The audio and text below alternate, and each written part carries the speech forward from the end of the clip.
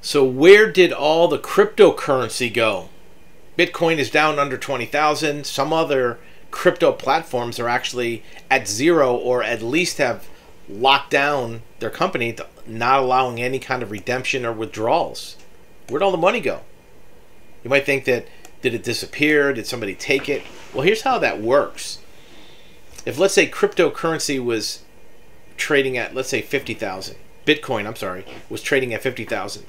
And it goes down to 20,000. Well, that 30,000 wasn't real money. It just meant that on that day that it was trading at 50,000, somebody was willing to pay 50,000 for it, and that's what they paid. That person who paid 50, that money's out of their pocket and purchased that Bitcoin from another person. That person now has the 50,000. That's where the money went. It went to the person who sold it at 50.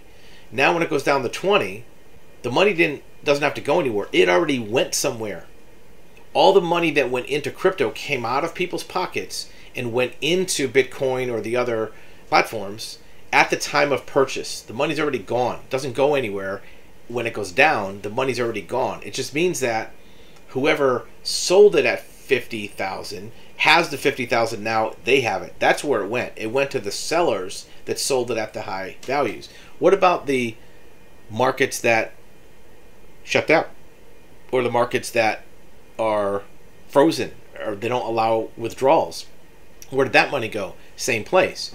Whatever money you put in, if you bought a certain Bitcoin for, let's say, or a certain cryptocurrency for 6,000, and now that market is shut down to zero, the 6,000 went to whoever sold it for 6,000, right? The money doesn't go anywhere when the price drops. The money went somewhere when you bought it. And whoever sold it, they're the ones who have the money because they sold the asset at that point. Your money was gone the day you invested in it. That's where it went. Now, if it's down to zero, that just means that nobody's willing to pay anything for it. Your asset has diminished in value to zero. It's kind of like if you bought a brand new car for $50,000 and you drove it off the lot, and 2 years later it's worth $30,000. Where did the $20,000 go? It didn't go anywhere. The $50,000 you paid went to the dealership and to the manufacturer. The $20,000 it dropped was just a reduction in value related to what somebody's willing to buy it for now.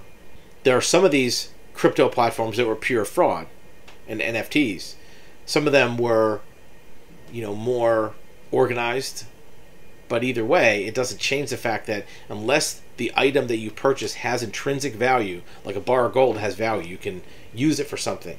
If your Bitcoin or your cryptocurrency has no intrinsic value, the money's gone the day that you put it into the platform.